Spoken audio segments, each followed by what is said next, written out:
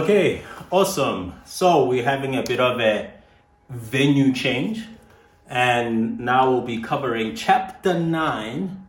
It's social and environmental responsibility. The big things that you need to know from this section are who's responsible for providing environments and services that promote safe and healthy living. What are the educational and intervention programs, and then what are impact studies. So this whole lesson was done online, so it's actually available. Just look for it here on the YouTubes or look for the podcast, and then you will get to unpack the whole thing. But here are some of the key things that I want you to remember. When you're studying, you should know the levels of government and what each level does. And you see here that we have national, provincial, and local. So with national, it deals with, the policy of the whole country.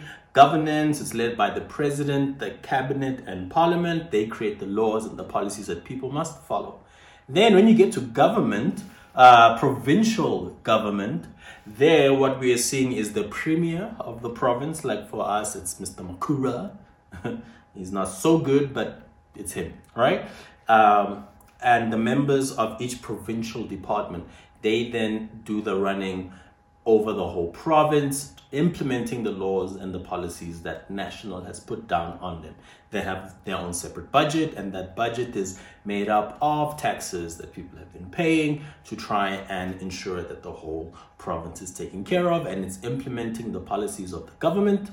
And then you have local government, and that's where we have the mayor and the mayoral council.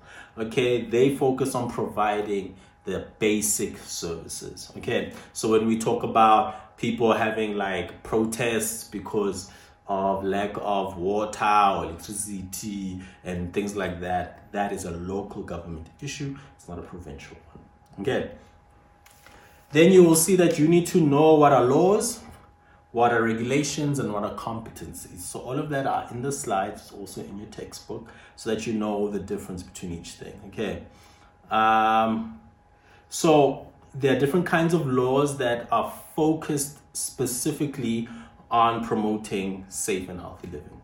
So there's a whole list, and in your textbook you will see it. It even gives you a brief description of what each thing looks at what each thing covers. So when you are preparing, just be able to recognize that, what is an act, how is it labeled, and if this act has to deal with safety and healthy living. So local government in South Africa, we have 278 municipalities.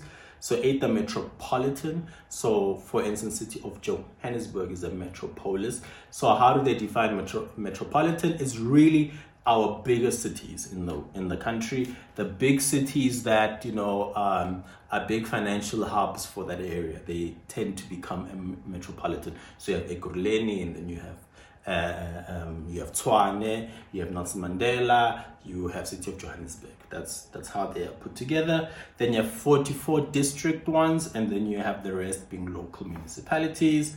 They govern according to the Constitution, Schedule 4 and 5.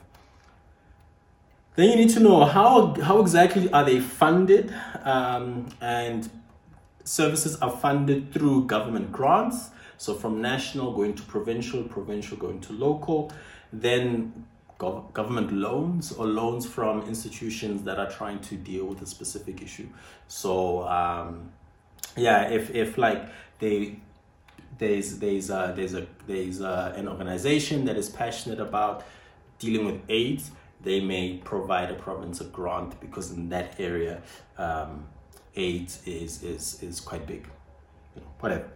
And then rates and taxes. So the bills your parents pay at the end of the month, where they pay property tax and rates, and then also pay for the services like dustbin removal, the water, the electricity, the pipes, pick it up, things like that.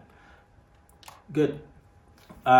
So, as I said to you, you need to know the functions of how then national, local, and provincial, how they work together, how are they linked. Just have a brief understanding of it. And then what are the services that local is in charge of? It's important to know that. Don't confuse yourself and say when they are basic needs issues that it's a province issue. It's not a province issue. Local government can say it's province because province didn't give us enough money, or province owes us money for some of the things we're doing on top of what we are supposed to do. Okay, but that's deep politics. Those of you who are going to study it, you will find out more. But basically know that local government is in charge of providing things like electricity, water and sanitation, removing of your dustbin, roads and parks and recreation, community halls, public spaces and cemeteries. That is local government. So the municipality is meant to do these things according to section 152. Look at it in the slides. When you're studying it, just make sure you have a brief idea of what they do. So with water, they're supposed to give you clean drinking water that is safe also for things like washing, safe for animals, things like that. And that the poor have a specific amount of free water they're meant to get before they have to start paying. Then with sewage removal and disposal, it's the municipality's job to ensure that there's no sewage in your streets, that if there are blocks, then they need to attend to it, and they must be part of the purification of our sewage to being given back to Rand Water for us in Gauteng, things like that. Refuse removal, making sure again that there are no dump sites in our communities. Litter is taken care of, ensuring that the public bins that are made, that are put out everywhere, that they're emptied. Okay. Then road and storm water control. As we know, many places, especially communities where it's highly dense, with very poor irrigation, sometimes maybe the places are just built in the wrong areas. What happens a lot is when there's rain, they tend to have flash floods, which, overwhelm the system because actually the drainage was never fixed. People littered, and then the litter gets into the storm water, and then the water doesn't flow, and then it stops, and then there's a flood. So the municipality is meant to deal with that.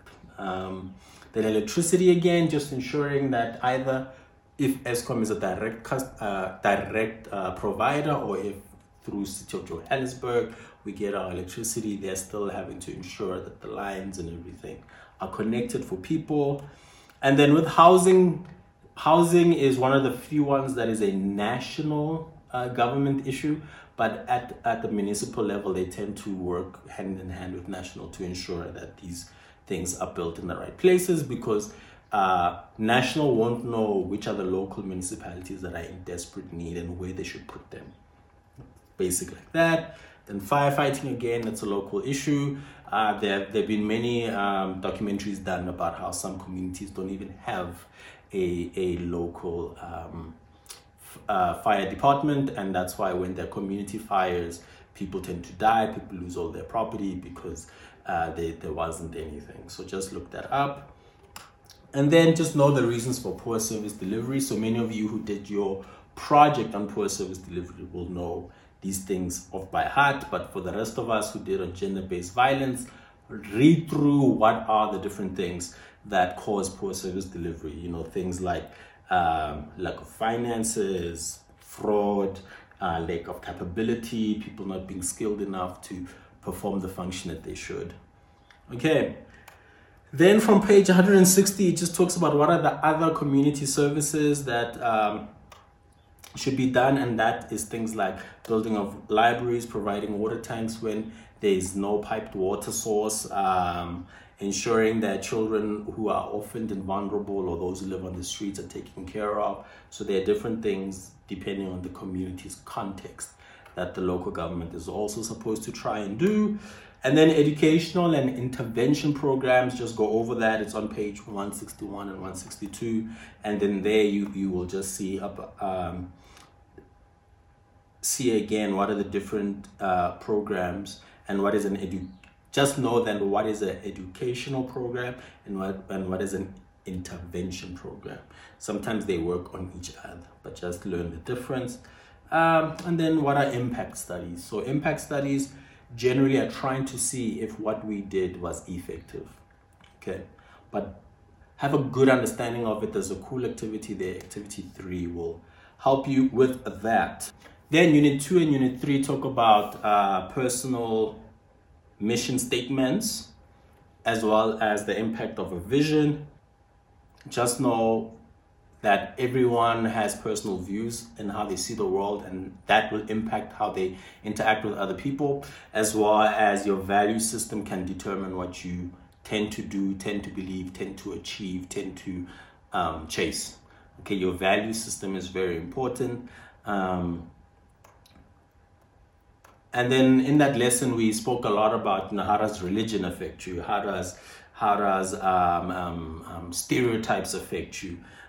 Things like that. So look through that, and you will just have an idea about what is the impact, what is the result of a person's values on how they treat other people, how they participate in societal things. There's a cool activity 6 on page 167 that I would recommend that you do to sort of get an idea about that. Okay. Then when we talk about the impact of a vision, that is Unit 3 on it. So there, they really just want you to understand that having a vision is very, very important towards living an impactful life. Okay. So there are goals in life. It's just a general, quickie little lesson. We can set goals, and goals are a little bit more specific, but a vision is an ideal headspace, an ideal scenario in which you're painting of how you would like to see your life play out. So having a vision is very important. And then we learn in this short little section, Unit 3, about what would the impact of a vision have over your life, because the vision will feed your goals. Take it or leave it. So in our lesson, we just unpacked what are these different things. So for instance, a passion, I had then said, is your passion can be anything that simultaneously challenges you, intrigues you, and motivates you. Contrary to the idea that doing what you love makes work effortless, a passion puts you to work.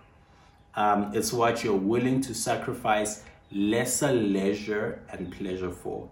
Seek it and you will find, seek it, and where you find it may surprise you. Okay, so the idea is, again, your passions will really be a driving force towards your life. It will help you tolerate many things. It will help you endure many things. It may give you that patience that you need because you are within your passion. And unlike the belief that if you're doing your passion, you'll never get tired. No, you'll get very tired. You'll get easily discouraged. You'll even want to give up because passions are so hard fought. Okay. Then vision, I said, is the ability to close your eyes and imagine a future that does not yet exist. It's the ability to see beyond the mess that may be in front of you, to abstract away from it, to clean it up, and see a hopefully better future that does not yet exist. So vision is idealism. In an ideal world, what do I want? In an ideal time where everything goes perfectly, what do I see my life becoming? That is a vision. Okay. And then when we put it all together with purpose, your life purpose consists of the central motivating aims of your life, the reason you get up in the morning. Purpose can guide life decisions, influence behavior, shape goals, offer a sense of direction, and create meaning. So this little short section is a combination of just understanding government. So Unit 1 is really about, societal issues and the environment, and who's in charge of what, in ensuring that basic needs of people are met. Then Unit 2 and Unit 3 are now trying to narrow down to say, okay, so as individuals, how do we impact our environment? It's our values, it's our personal views, it's, our religion, our ideologies. And then the last part is, okay, so what's your vision? Okay, so study that stuff, do those activities. It's not too difficult, but give it the time it deserves, and hopefully you will enjoy it. All right, hamba nofunda man.